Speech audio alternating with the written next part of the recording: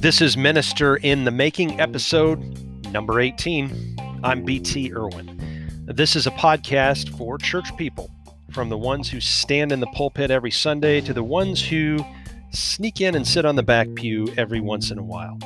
The mission of this podcast is to give church people a behind-the-scenes, inside look at life in Christian ministry. Your guide is my dad, Travis Irwin, who shares the stories and wisdom he collected from almost 50 years in full-time church work. In the mid-1980s, Dad was finding his groove as a minister and as part of the Steel Avenue Church of Christ in Ashland, Ohio. But while Church of Christ congregations nationwide were starting to shrink, the Steel Avenue Church of Christ was starting what would turn out to be 2 decades of trend-busting growth. How did this conservative congregation in small-town Ohio manage to do what so many other congregations could not do? Dad will tell you what he thinks. And we'll also talk about the time that a woman in the congregation campaigned to get Dad fired and how he handled that situation and recovered from it. We'll talk about how much education and training Church of Christ ministers need to do their jobs. And I'll also ask Dad if he thinks the things that grew the Steel Avenue Church of Christ in the 1980s will still work today. And once again, Dad is still recovering from a head cold, and he's also going through cancer treatment. So his voice is kind of raspy on this podcast. But I promise you, what he lacks in vocal strength, he more than makes up for in stories and wisdom. So with that, let's go back to the 1980s.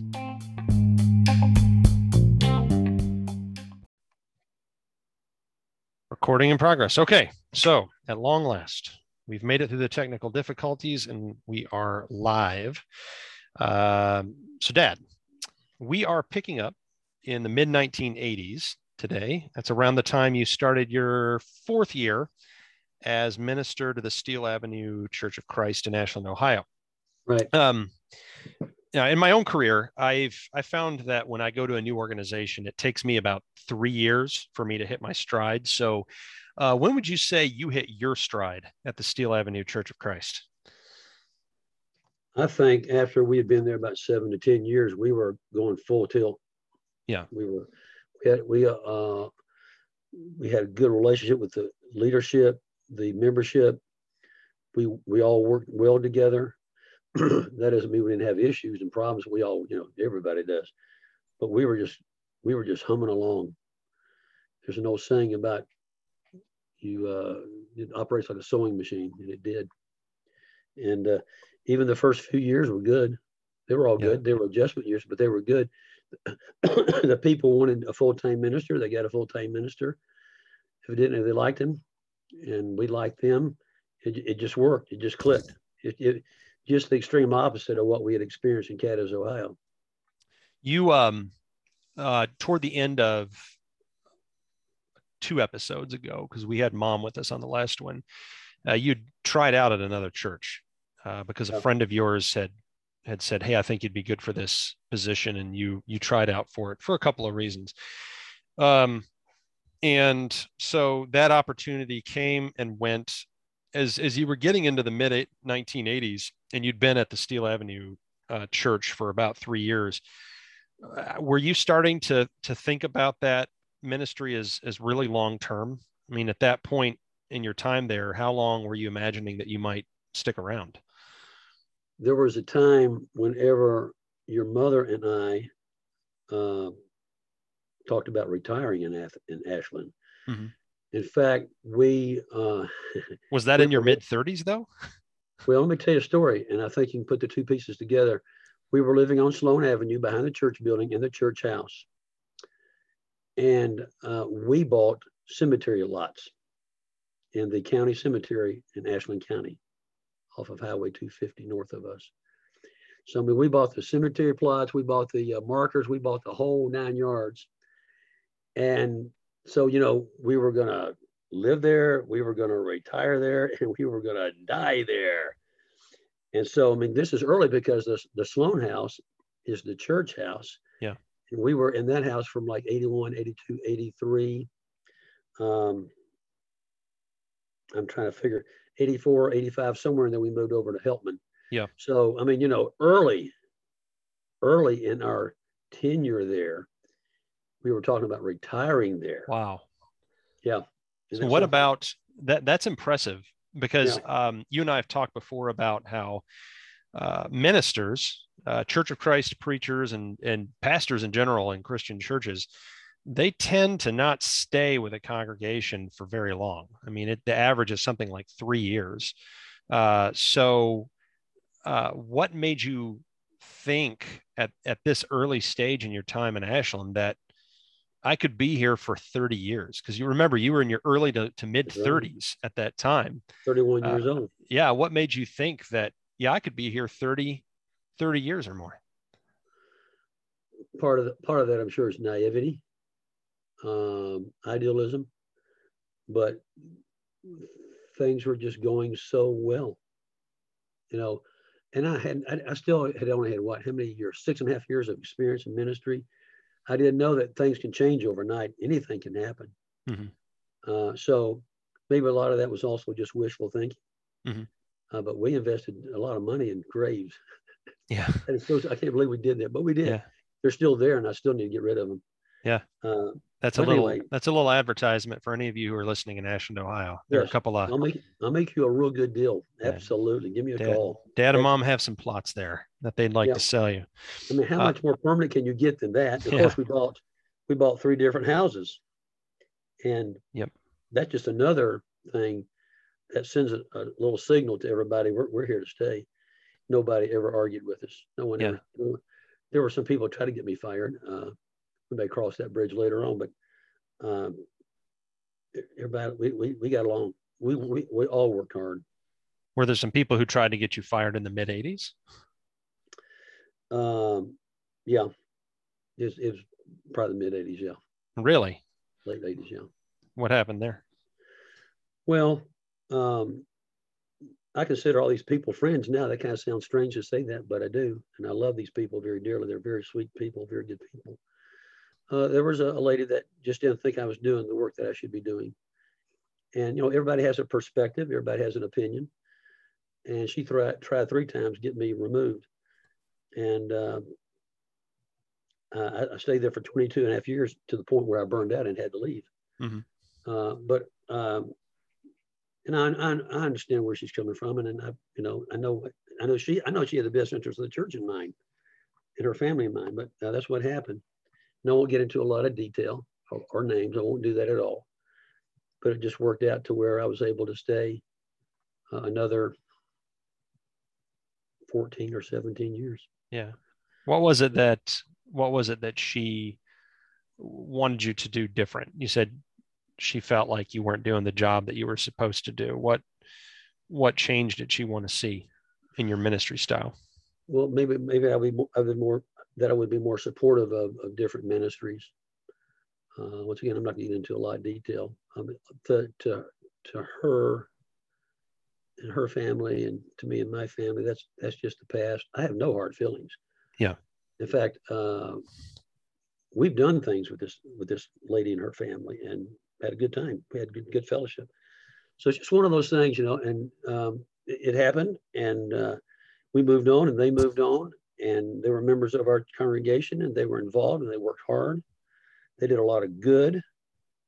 They contributed a lot. And that's, church works like that. It's just crazy. Sometimes it's just a little crazy. And was that the first time, though, in your life working in the church, that any member of a congregation that you served actually tried to get you removed? Yeah. And how did that feel? Well, what was that like for you? It felt a little awkward. It felt really awkward. But I felt like the leadership had my back. And I told them, I said, listen, guys, I don't want to put you in a bad position. I said, if there's something not right here, let's talk it out. Let's find out what it is. If I can correct it, I'll correct it. If I can't, then, I'll make a change. And I meant it then. I meant it, and I mean it now. And I always just gave them, I just said, you guys take it. You find out what's going on and get back with me. And if we need to make a change, we'll make a change. And they did due diligence. And of course, I stayed there another, I guess, 15 years or 17 years, give or take. Yeah. How do you go on, Dad? I hate to bring that up, but that did happen. Yeah. And like I said, I have no hard feelings. I'm not bitter about that at all. When something like that happens, I don't know if most people in the kinds of jobs that they do can really relate to that situation. Because when you're the minister, all right, your job, your calling from the Lord is to care for and feed the people in the church. And so you have a member of your congregation who has taken action against you, has made moves to get you removed from your job, the place where you've bought cemetery plots and you're raising your children and everything's going well. Here's one person who has decided that she wants you gone.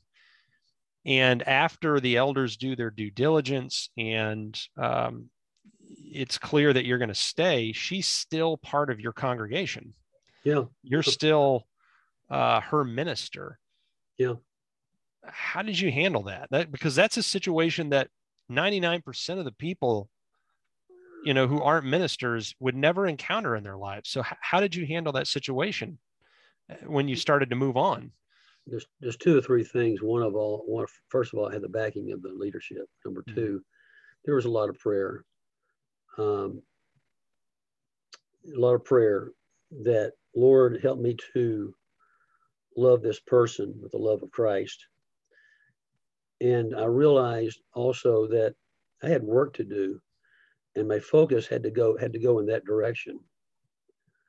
But when you look into an assembly and you see that person sitting there, it does make things difficult. So what you do, you just kind of look the other way. You may even pray during a sermon. But over a period of time, things got better. I won't get into all those details, but they got better for a while. And then, the end of that story is tragic for this family. So my heart goes out to them. But anyway, my focus was the work. That's what got me through. And your mom was very supportive. The elders were very supportive, and a lot of prayer. There have always been people in church work. There always will be people in church work they're different. They love the Lord. They go to church. They love the brethren, but they just respond differently to people, and they're sometimes called difficult people. And you just need to realize that happens. Sometimes I think you're the difficult person, and sometimes I am the difficult person. Your mother will attest to that. But anyway, seriously, it's true in every congregation. And you just, at age 31 or 32, I realized that and had to make up my mind. Am I going to allow this to drive me and define me, or am I going to keep working? And we just kept working. We just had too much going on, too much good going on to bring it to a halt. However, as I said before, if the leadership had wanted to make a change, we would have made a change. I will never, ever be somewhere where I am undermining or hurting the work of the church. I'll get out of the road, because the cause of Christ is more important than me. And that was kind of the attitude, and that's what got me through it. But a lot of us, just, we were so cotton picking busy. There were so many good things going on. Plus, I had 3 little kids, and that I love dearly still to this day. And so that's the preacher's answer to your question. It's a long answer. Yeah, I got to ask one more question. We'll get to the good stuff in a minute, but like, I had a situation when I ministered to a church a few years ago where I offended a woman in the church. To this day, I still don't know what I did. But she had a couple of other families there that were friends of hers, and they decided that they wanted me out. Right. And it divided the church. because you had these three families that said, if he's still there, we're not gonna be there anymore. Right. And then the majority of the families and the leaders of the church still supported me. And what ended up happening in that situation is I left because I felt like I didn't need to be there. Right. I needed to be somewhere else apart from that situation. Also, because I didn't want to be the reason that a church that had been unified before was splitting, over me. And those three families ended up leaving anyway after I left. And the families that stayed thrived. That church grew 10 times its original size over the next few years. And the families that stayed behind told me to this day they still don't know what offended those three particular families. But I spent months trying to reconcile with them and trying to find out what I had done so that I could ask for forgiveness and Right. Patch up the relationship. Right. And it became that time just became such a drag on me personally and a drag on the entire church. Right. So we had a lot of positive energy and momentum, and that just was sapped during that. It was about a 6-month period. It sapped me. It sapped the church. So my question is, when the elders did their due diligence and you stayed, and the woman that wanted you to go also stayed, I mean, did you put any energy or time into your relationship with her personally? No. You said for a moment there during sermons you'd pray, but you'd look away. Or is that a relationship that you decided was unsafe, or that it wasn't going to do any good for you or her to try to have a relationship? What do you do in a situation like that? I'm asking for all the other ministers out there that might be young and encountering a situation like this. How much effort should you put into, building a relationship or patching things up with a difficult member? Well, the Bible teaches if you know someone's offended by you, you're to go to them. It's Matthew 5. Matthew 18 is if you know you've offended somebody, you need to go to them and make it right. God is all about reconciliation. That's probably his middle name, if he does have a middle name. So God is big into relationships. So normally, under a normal situation, I would have done one of those two things. I may have done one of those. I don't, just be honest with you, I don't remember right now. But basically, we left it the way it was. Sometimes when you leave things alone, they kind of resolve themselves. People's tempers kind of cool down a little bit. And we felt, that's leadership in myself, we felt just let's let this go. It wasn't an accusation. It wasn't a terrible accusation. It wasn't a accusation of immorality or hypocrisy or anything like that. And so the elders decided, let's just let this go. Mm-hmm. And then, and once again, we had an open-ended policy.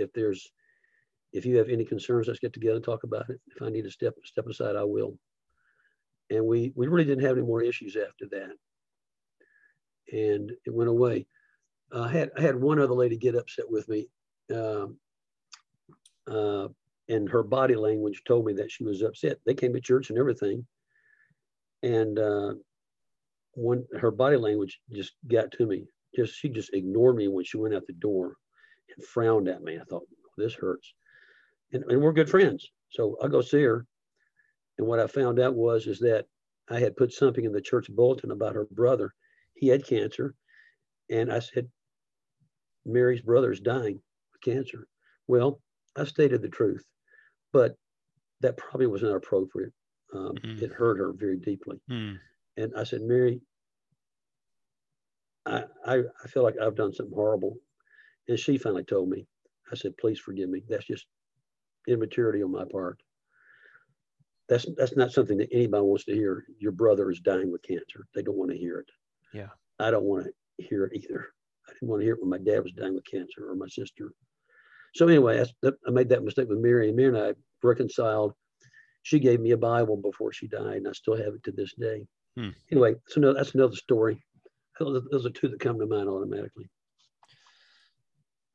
True or false? This is not in the questions, but as we transition from this line of questioning, which was not planned today, by the way, like true or false, in every congregation, there is one person.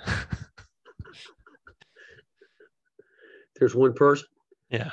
That doesn't want you there. Yeah. I read a article, probably 40 years ago. I think it was in Church Leadership magazine. I can't remember where it was in particular, but some Christian pastor wrote an article entitled "The 2%." He says there's 2% of your congregation that did not want you to come. They do not want you to stay, and they will be happy when you leave. Yeah. And I thought, well, what is my 2%? Yeah. Well, there was a lady in Akron that was hard to get along with. I think she would have been happier if a former preacher had come back. And I remember that specifically, and you probably know her name, but don't repeat it.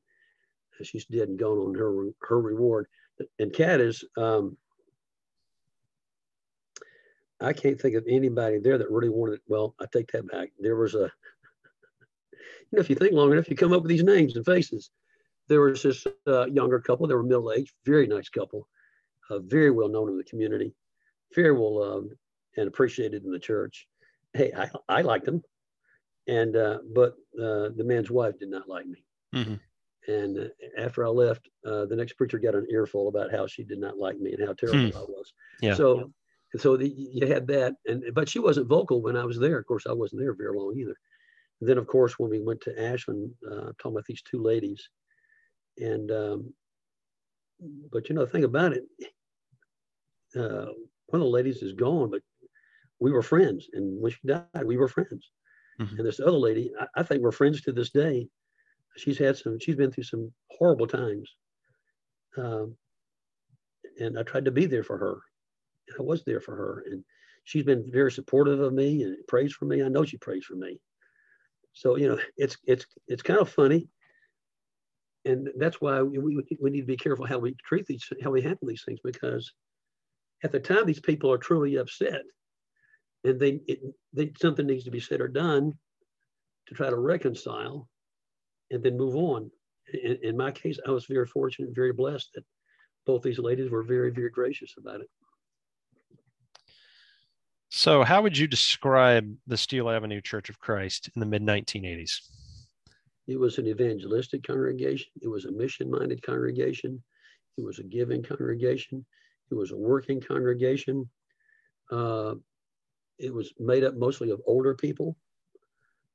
They called it the Monroe County Church of Christ because the people that were members of that congregation were from Monroe County, Ohio. They were from Southern Ohio. Just to me, unreal good people. I had never met anybody like John Kerr or Jack Abels or Jim Pitney or D. and Dale Kendall or Ray and Rosemary Brighton Booker and Greg and Dorothy Abels and Roger and Rosalie Shriver. And I'm leaving a lot of the Hill family, the Kerr family, the Brighton Booker family. And the list goes on and on and on. Those are kind of your core families there at the church. But they just had a delightful attitude. They were creative people. They were helpful people. And they didn't treat anybody different. If you were a total stranger and came in the door, they treated you like you'd been a member there for 20 years. And we didn't fight.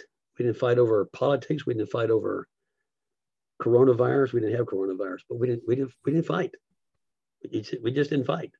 We had some disagreements, but we didn't fight. We didn't get ugly. We didn't quarrel. We were busy doing good vacation Bible schools, good gospel meetings, raising money for the church camp. A lot of people went to church camp. Tons of our kids went to church camp. Tons of our members worked in church camp. We were busy doing church camp, VBS, gospel meetings, week by week Bible classes, Bible studies, Financial Peace University. And and other ministries. I don't want to paint a picture like it was easy, because it wasn't easy, because everybody was working hard. People got tired.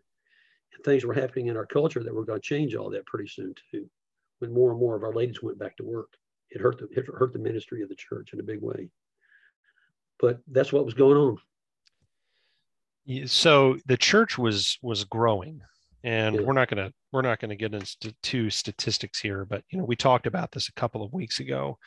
In fact, I wrote a blog post, I think last week, where I was thinking about how Church of Christ congregations shrank 12% nationwide Yeah.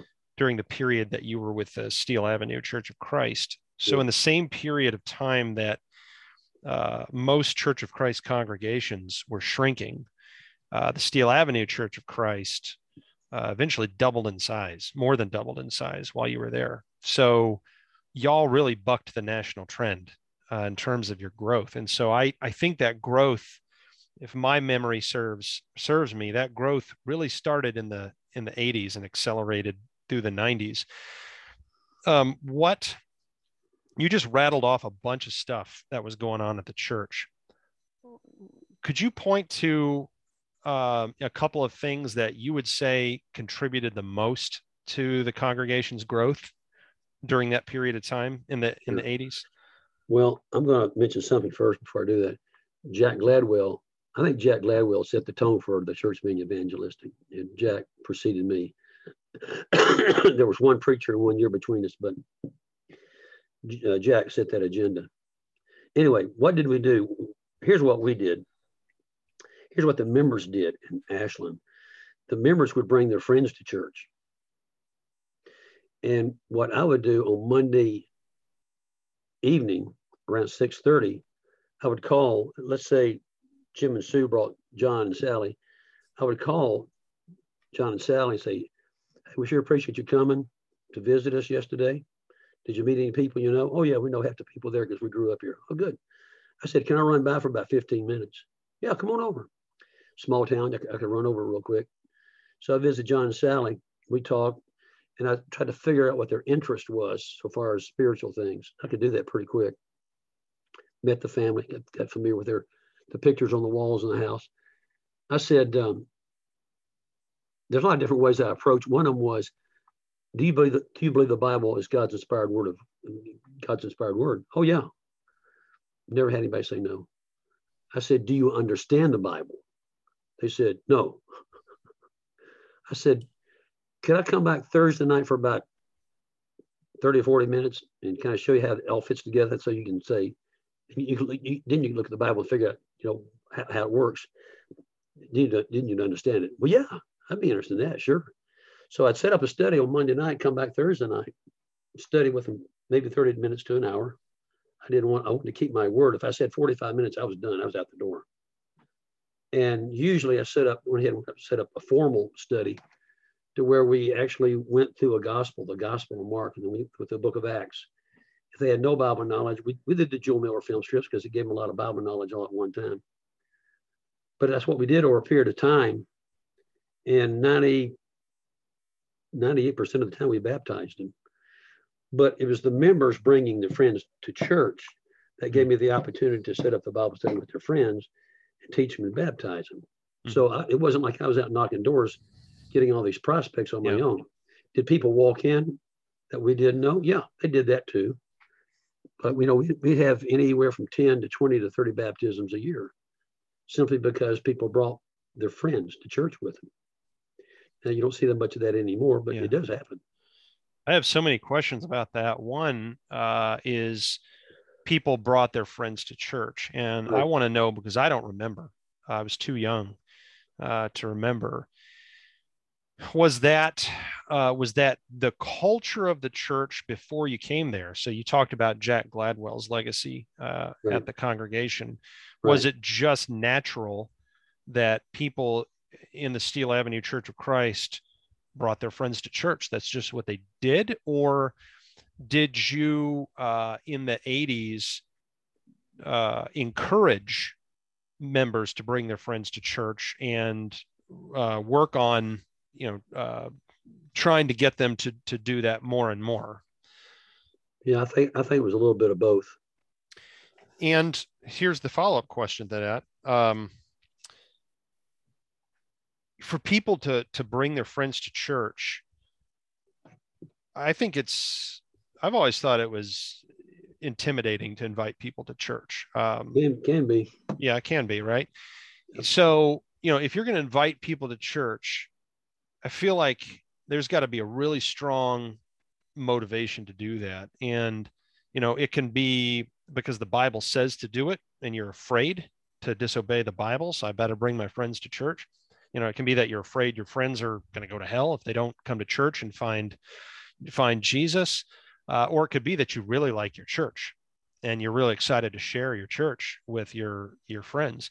What do you think motivated people in the Steel Avenue Church of Christ to bring their friends to church? I think they love people. They love people, and they thought the gospel was good news, and it is. Some of the couples we taught and baptized, then they would invite their friends, and they would invite their friends because of what they had found. You've heard the phrase, it's one beggar telling another beggar where he can find bread. Yeah. So after a while, once we got some momentum going and some baptisms going, some of the young adults, in many cases young adults, not always, but sometimes young adults, they would invite their friends, get another Bible study, baptize them, and then we go from there. That's the way it's done. One person at a time and one relationship at a time. I was talking to Russell Howard over at Marion a few weeks ago, and he talked about one man that was responsible for 27 people. And if you really love people and you got good news, your friends are going to want to know what you got. But you got to have that attitude. It's not so much getting them to go to church. It's a matter of getting them to fall in love with Jesus and follow him. And if you're in love with Jesus, it's going to catch. Funny story, and then a follow-up question to that. The funny story is that I remember that, we had those little cards that we asked visitors to fill out. So in the backs of the pews, you had that little card. On one side, it said member, and on the other side, it said visitor. So I think someone would encourage the visitors to fill out the card, and then we'd pass them down and put them on the end of the aisle, right? And the ushers would come and collect the cards. And those visitor cards made it to you at some point during the service. And so at the very end of the service, you would get up and you would read off the names of all the visitors. Yeah. And you did that forever. You'd read off the names of the visitors. You wouldn't make them stand. There wouldn't be anything, embarrassing, but that's a pleasant memory. And a funny memory is that there were a couple of teenagers that caught onto that. I don't know if you remember this, and they started filling out those visitor cards with names of like celebrities. And so I don't think you actually looked through the cards before you got up front. No. You just read through them. And so there are a few times where you read off the name of, like Bernie Kosar or something. And everybody would start looking around, like turning around to, where's Bernie Kosar sitting? What's he doing here today? So that's a funny story. So the serious question though is, people brought their friends, and then you did a follow-up visit on Monday, right. And then you went and did a Bible study, and you said you baptized 98% of those people, like 20 or 30 a year. The question is, how much of the growth then that took place was dependent on you? If you hadn't followed up with those people and you hadn't studied the Bible with them in their homes, how many of them do you think would have eventually been baptized and become part of the church? The thing about it, Paul says we're only vessels. Okay, Paul told the Corinthians we're only vessels. The gospel, the power's in the gospel. I was just the instrument. I'll tell you a little story. Go back to those cards. Number one, I never did want to read those cards because I'm afraid I messed up somebody's name, which I did several times. And Robert Stanley, if you're listening to this, I'm coming to get you. Robert Stanley was a member of our congregation. He married into the Porter family. He's in Wilmington, North Carolina now, but Robert was one that would fill those cards out and put basketball celebrities names on there. It was Robert. It was you, Robert. I know it was you, buddy. All right. It was funny at the time. It's funny now. It's funnier now than it was then. But anyway, yeah, I didn't have a chance to read the cards. They just handed me the cards and June live and in color. You got to read the names off, you know. Nowadays, I would not do that. People don't want that done. Yeah. Used to be a time when people had the visitors stand up. Yep. Visitors don't want to stand up. They don't want to be recognized that way.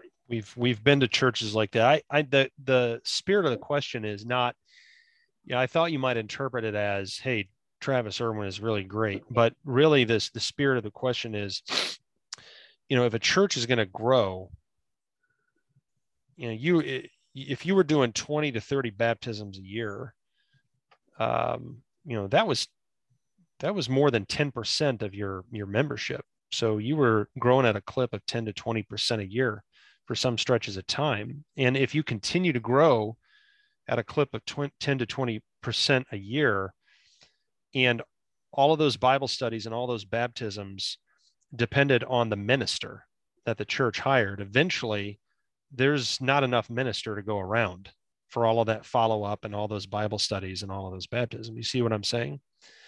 So, I'm thinking about your eventual, I'm thinking about I think you burned out more than once personally, but you reached times where you were exhausted and you were tired and you were worn out. And there was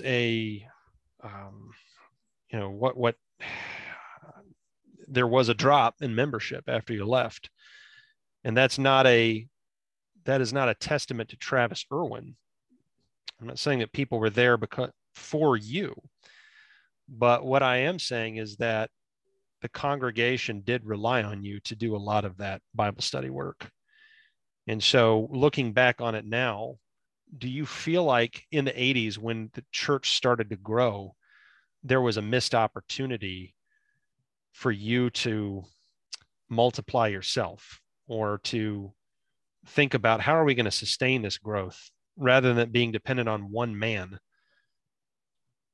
That's just impossible. You see what I'm saying? Yeah, I agree with you. 2 Timothy 2 verse 2 comes to mind. That was a great failure on my part. I did have other people help me in Bible studies. Bill Hyman was one. Don Hyman was one. There are probably some others I can't think of right now. I'm going blank. But you are correct.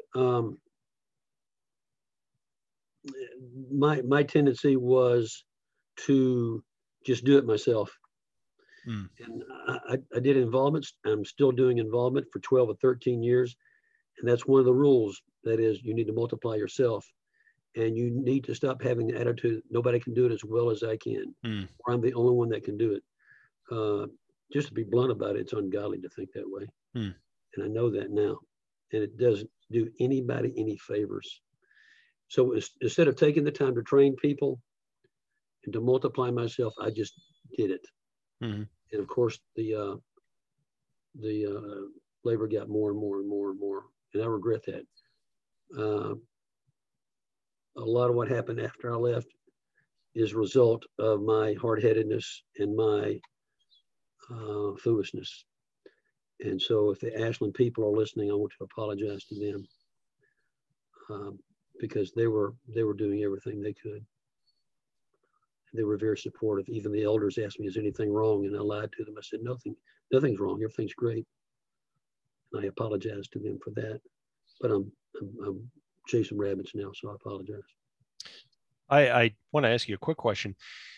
Remember, everybody, Dad did not go to school for the kind of work that he was doing. Dad went to college for church education. So, Dad, you were reaching the 10-year mark in your ministry, and you just told us what you did to baptize people, right? You kind of had a method. Did you learn that method? You didn't learn it in college. Did you learn that method from your dad? Did you learn it from some of your preacher friends? Did you figure it out on your own just by doing it? Where did you come up with your technique for? I took class. We when we were members at Holmes Road in Memphis, Mid McKnight held a workshop on soul winning. I probably took a class on that in college. I learned a lot from your papa, who had as many as 30 Bible studies going on a week. I don't know how he did that, but listening, watching, also some common sense. Doug Pell helped me. He had a class on that at Westside. And I learned somewhere in all that all you have to do is ask.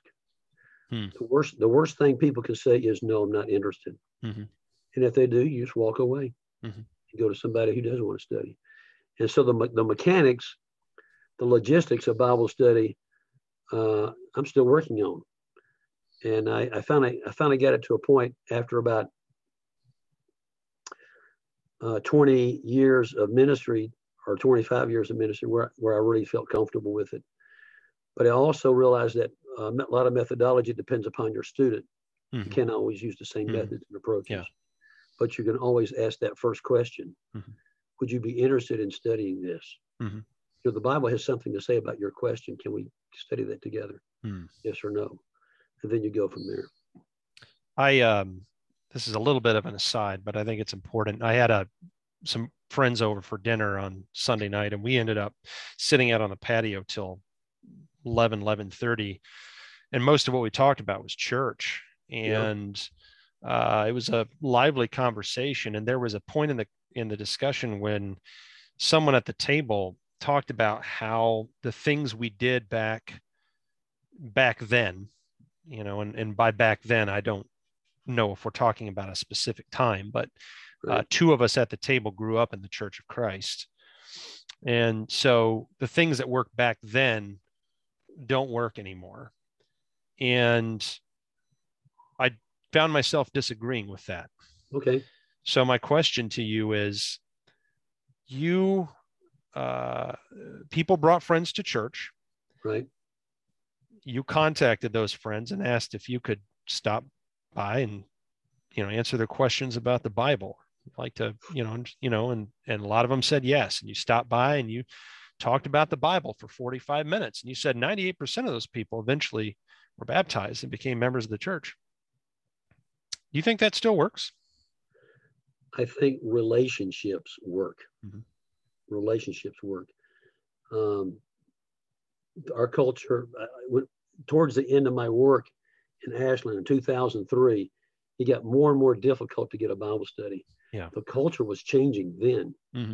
However, in today's culture, the trump card is always relationship.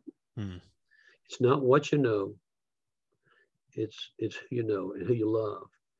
So if I have a relationship with you or somebody else and it's a good relationship, I'm more likely to get a study or a conversation going because you trust me. And if you look at Jesus always started with relationship. The Pharisees, maybe not, but someone that was lame or blind or whatever, it was about relationship. And that's my philosophy. That is, you build that relationship, you can teach anybody.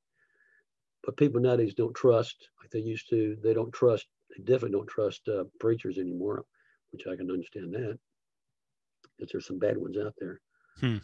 But once you win their trust, you don't want to manipulate people. You don't want to use people, but you do want to love people, and you want everything to fall into its natural pattern.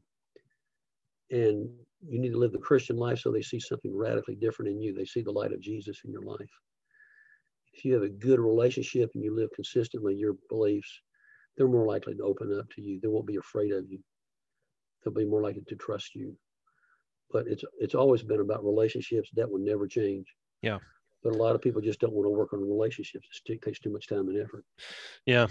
I was the person at the table who said that I think the way we used to do it will still work. And I think we're contracting because we're not having relationships. Everything you said about what you did in the 80s was relational, bringing friends to church, asking people questions, getting to know them personally, and just answering their questions.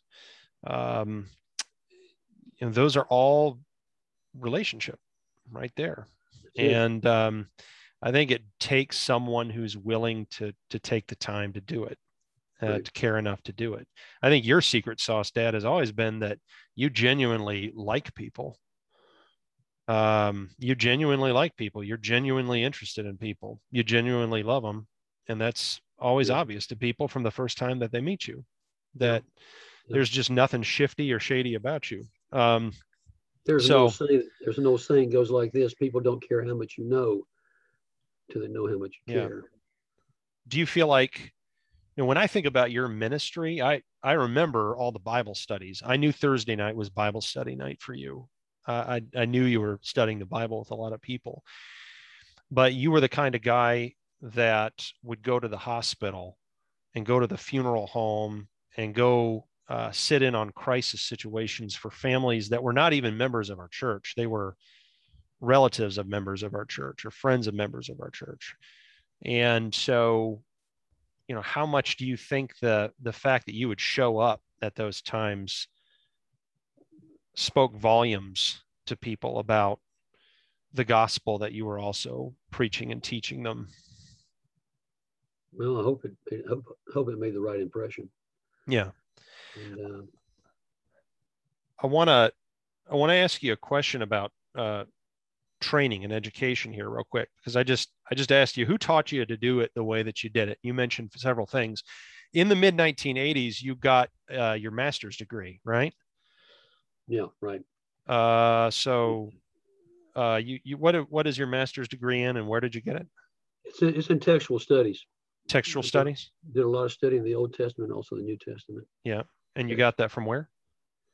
At that time, it's called Alabama Christian School of Religion. It's called Ambridge University now. Okay. And you started working on that in Cadiz, or was it? Okay, you were in Cadiz when you started grad school. So I want to ask you about that in particular, because way back in 2003, I decided to go to grad school at Abilene Christian University and get a master's degree in divinity. And, I stopped before I finished. And when I was looking into going to grad school, you gently tried to discourage me from it. And you said, and I quote, "The brethren don't care about master's degrees." Okay, end quote. And that's not the only time you said it. I think you said it to me about 10 times. Really? Yeah, the brethren don't care about graduate school. So what did you mean by that? And did you believe that before you finished graduate school or after graduate school? Now, obviously you believed it after, because you were telling me. So tell us what you meant by that. Wow. You're putting me on the spot, buddy. I used an illustration last time we were on here, I think, or time before last, about a good friend of mine who had a doctorate degree in family counseling. And I said, some people hold you in suspicion because you have too much education. He says, I know that. Sometimes, not always, but sometimes in the churches of Christ, and this not only applies to churches of Christ, but across the board, there are people that hold education in disregard or low esteem. I don't know if it's jealousy or ignorance on their part. I don't know. Don't really care. But they're generally speaking, during those days, it may be different today. But during those days, it made no difference to the brethren if you had the education or not. They weren't going to pay you anymore. Mm-hmm. Probably not pay you any less, but not pay you any more. Not going to regard you more highly. So that's what I meant by that. And sometimes there are people that have absolutely no formal education that have done famously well in ministry. Now, I'm not against formal education because it's obvious that I'm for it. But the point is that what I was saying to you was this: is if you think this is your silver bullet or the golden key, mm-hmm. or the golden ring, this is not it. Mm-hmm. That's what I was saying. Yeah. I would never discourage you from getting more education, especially now. I wouldn't. but there are churches now. The whole culture has changed, because we used to be a very agricultural culture when I was a little boy, and even when I was going to Ohio, probably, to where those people, God love them, they're sweet people. A lot of them just didn't see the importance of an education, kind of like the people in Cadiz, Ohio. And they function very well. They do very well. They're very effective. But that culture's changed. Most of our kids nowadays are going off to tech school, or going to the military, or going off to college. We want our children to be highly educated for obvious reasons. One is to be able to get a decent job and decent pay. And so I'm talking about church people now. Generally speaking, as a whole, we look differently at education now than we did 45 or 50 years ago. And when I said agriculturally, I'm probably getting in trouble by my farmer friends, and I apologize for that. Well, let me rescue you, because I think there was a different way of thinking, is what I'm trying to say. Yeah, I'll rescue you here, because I'm not talking about education in general. I'm talking about in the Church of Christ. And remember, one of our stated beliefs in the Church of Christ is the priesthood of all believers. So we don't ordain ministers in the Church of Christ. Right. And we may be one of the only branches of the Christian family tree where our ministers don't have to get a formal education and then be ordained. Right. There are some good things that come from that, and I think there's some really bad things that come from that. Because my belief is that if you're going to, the Bible says that teachers are held to a higher standard. So as a teacher of the Church of Christ and God's people, I think you have a responsibility to educate yourself and train yourself to the best you can, because you're accountable for what you teach. Right. I guess the question really is, how much education can a Church of Christ minister get before the people in the pews start to be suspicious of him, of being elitist? Do you see what I'm saying? We have a very unique culture in the Church of Christ where I feel like there's a line that you cross where it's no longer, you're getting where the education crosses over into perhaps being perceived as elitist, and there's a degree of suspicion that people feel. And I'm just wondering if, when you got your graduate degree, I don't remember it being a big deal in our church at all. I don't even know if people in our church knew that you got it. And I'm just wondering if you know where that line is for our fellowship. Every church is different, has its own personality, has its own theology. And sometimes it's geographic. Down in Harrison County, Ohio, and education was not important. Now that's an overgeneralization I'm making there, but at that time I think I could probably prove it pretty easily. And so if you work in the Ohio Valley, I'm sure that's changed now because of Ohio Valley University, and just how things have changed over the past years. If you live if you live down the Ohio Valley, higher education was really not a premium to people. And once again, I'm sticking my nose out. I'll probably get it cut off, but that's the way it was then. That's the way I felt it was. It may not have been that way, but that's just what I heard and what I felt. It's kind of interesting. We talked about farmers a while ago. Farmers nowadays, they have a college degree. Yeah. Their parents even saw the importance of their children going on and getting a higher degree in agriculture. So I think it's changing culture. We have a culture that's driving us to get more education. And the general person in the pew nowadays, especially in a metropolitan area, they expect their preacher to be highly educated. They expect him to have a doctorate degree. Years ago, when you were out in the hayfield in Arkansas or Mississippi somewhere, and your preacher was probably taught school during the week and preached on the weekends, or he maybe was a barber and preached on the weekends. The church in Athens, Tennessee, was started by barbers. Cut hair. Yeah, that was a profession. Yeah, that was their tent making. So I don't think this is a right or wrong situation. But there comes a time when some people are suspicious of education for whatever reasons. I think it's less than it used to be. That's just my gut level. So, last couple of questions here, because I just found out I've got groceries on the front porch. Yeah, it's hot out there today too. So, last couple of questions. The mid 80s marked the 10-year anniversary of you going into ministry. So you started your life of full-time church ministry in January 1975. So how were you different as a minister in January 1985? Robocall. How was it different? Yeah. So in that 10-year period, how did you change as a minister? I felt more confident. I felt better prepared.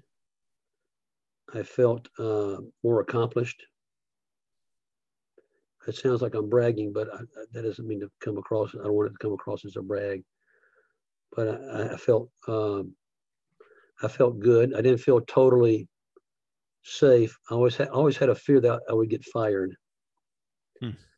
And I always had that fear in the back of my head, and that drove your mother crazy. But I felt good about what I was doing. I felt like I was where I needed to be, doing what I needed to do. And we were just doing great work. God was giving the increase. God was blessing it. It's His deal anyway. And so a lot of difference. First Sunday, January 1975, I don't have a clue what I'm doing. January 1985, I know what I'm doing. I've been doing it for 10 years. Yeah. I have a better grip on it than I did before. If we could listen to recordings of your sermons in the 1980s, what would we hear most often in those sermons?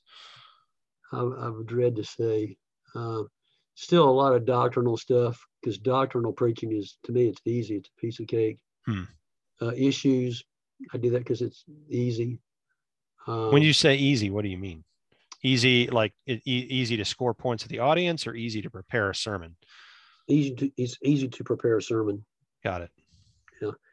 The most difficult sermons for me are expository, but to me they're the best sermons.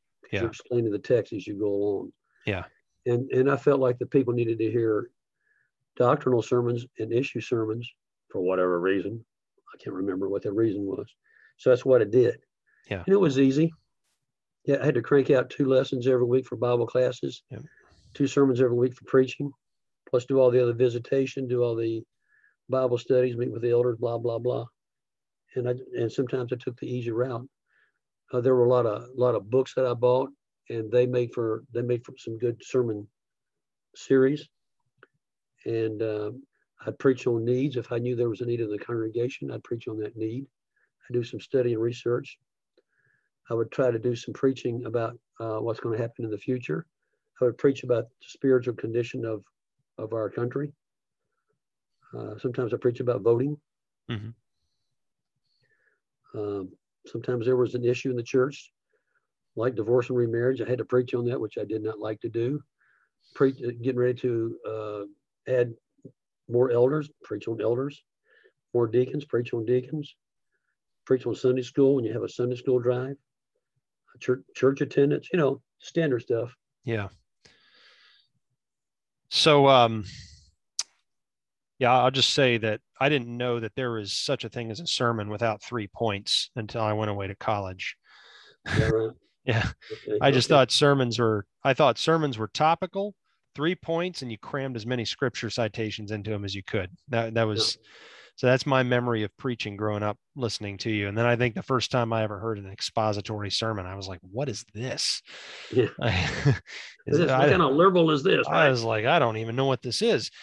Okay. So last 2 questions here. What was your favorite song that we sang at church in the mid 80s? Can you think of it? Something like Ring It Out, or Ring It Out. Yeah, Ring It Out. Some Stamps Baxter song. Yeah. The faster songs. I like the faster songs. That was a good song back in the day. And what's go on, Dan? You go ahead. Yeah. What What scripture meant the most to you during that time in your life? Probably Philippians 4:13. I can do all things through him who strengthens me. One of my favorites still, especially right now. Yeah. But definitely Philippians. Philippians became one of my favorites. I also did a series of sermons on Romans, which was very, very helpful to me personally. I got a lot of positive response to that. Yeah. We're justified by faith in Jesus Christ. That's the theme. But Philippians was good because it talks about joy. Yeah. Talks about joy. What are you most thankful for during that time in your life? Thankful for Jesus that got me through all that. And I'm thankful for your mother, who was 100% supportive. I'm sure I took your mom through a lot of grief, a lot of stress. Your mother's a pretty even-tempered person, but she was always supportive. Even when I decided to do something really stupid or foolish, like try out for another job. Yeah. Twice. Yeah. And she was supportive. She was there. She was good with you children, a great mother with you. Worked hard at the school, taught classes, worked in VBS, worked at the church library for a while there in Ashland. I mean, she's just the ideal person so far as that, but definitely for me. And that's what I have to say. The brethren were wonderful. Your children were wonderful. The town of Ashland was wonderful. But your mother, I could not have done anything that I did without your mother. Yeah. It's a story. Does make a huge difference to have a good partner.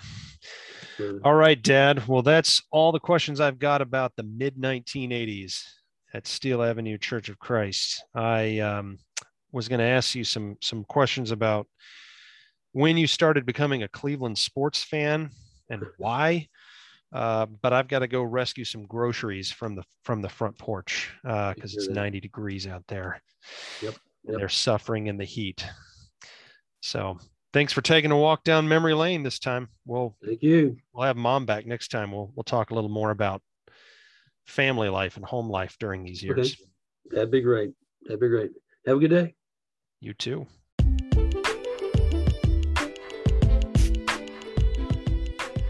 Thank you for coming along on this visit to the Steele Avenue Church of Christ in Ashland, Ohio in the mid-1980s. I hope you enjoyed it and that you picked up some inspiration and wisdom along the way.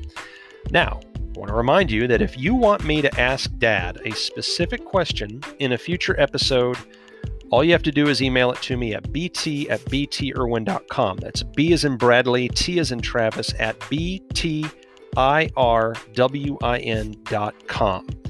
Next time, Mom will be back with us again for a conversation about the home front during this period of Dad's life and ministry.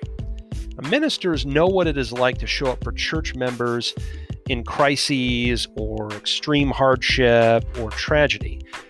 But what happens when it's the minister and his family who are going through a crisis or extreme hardship or tragedy? Find out next time on Minister in the Making. Grace and peace.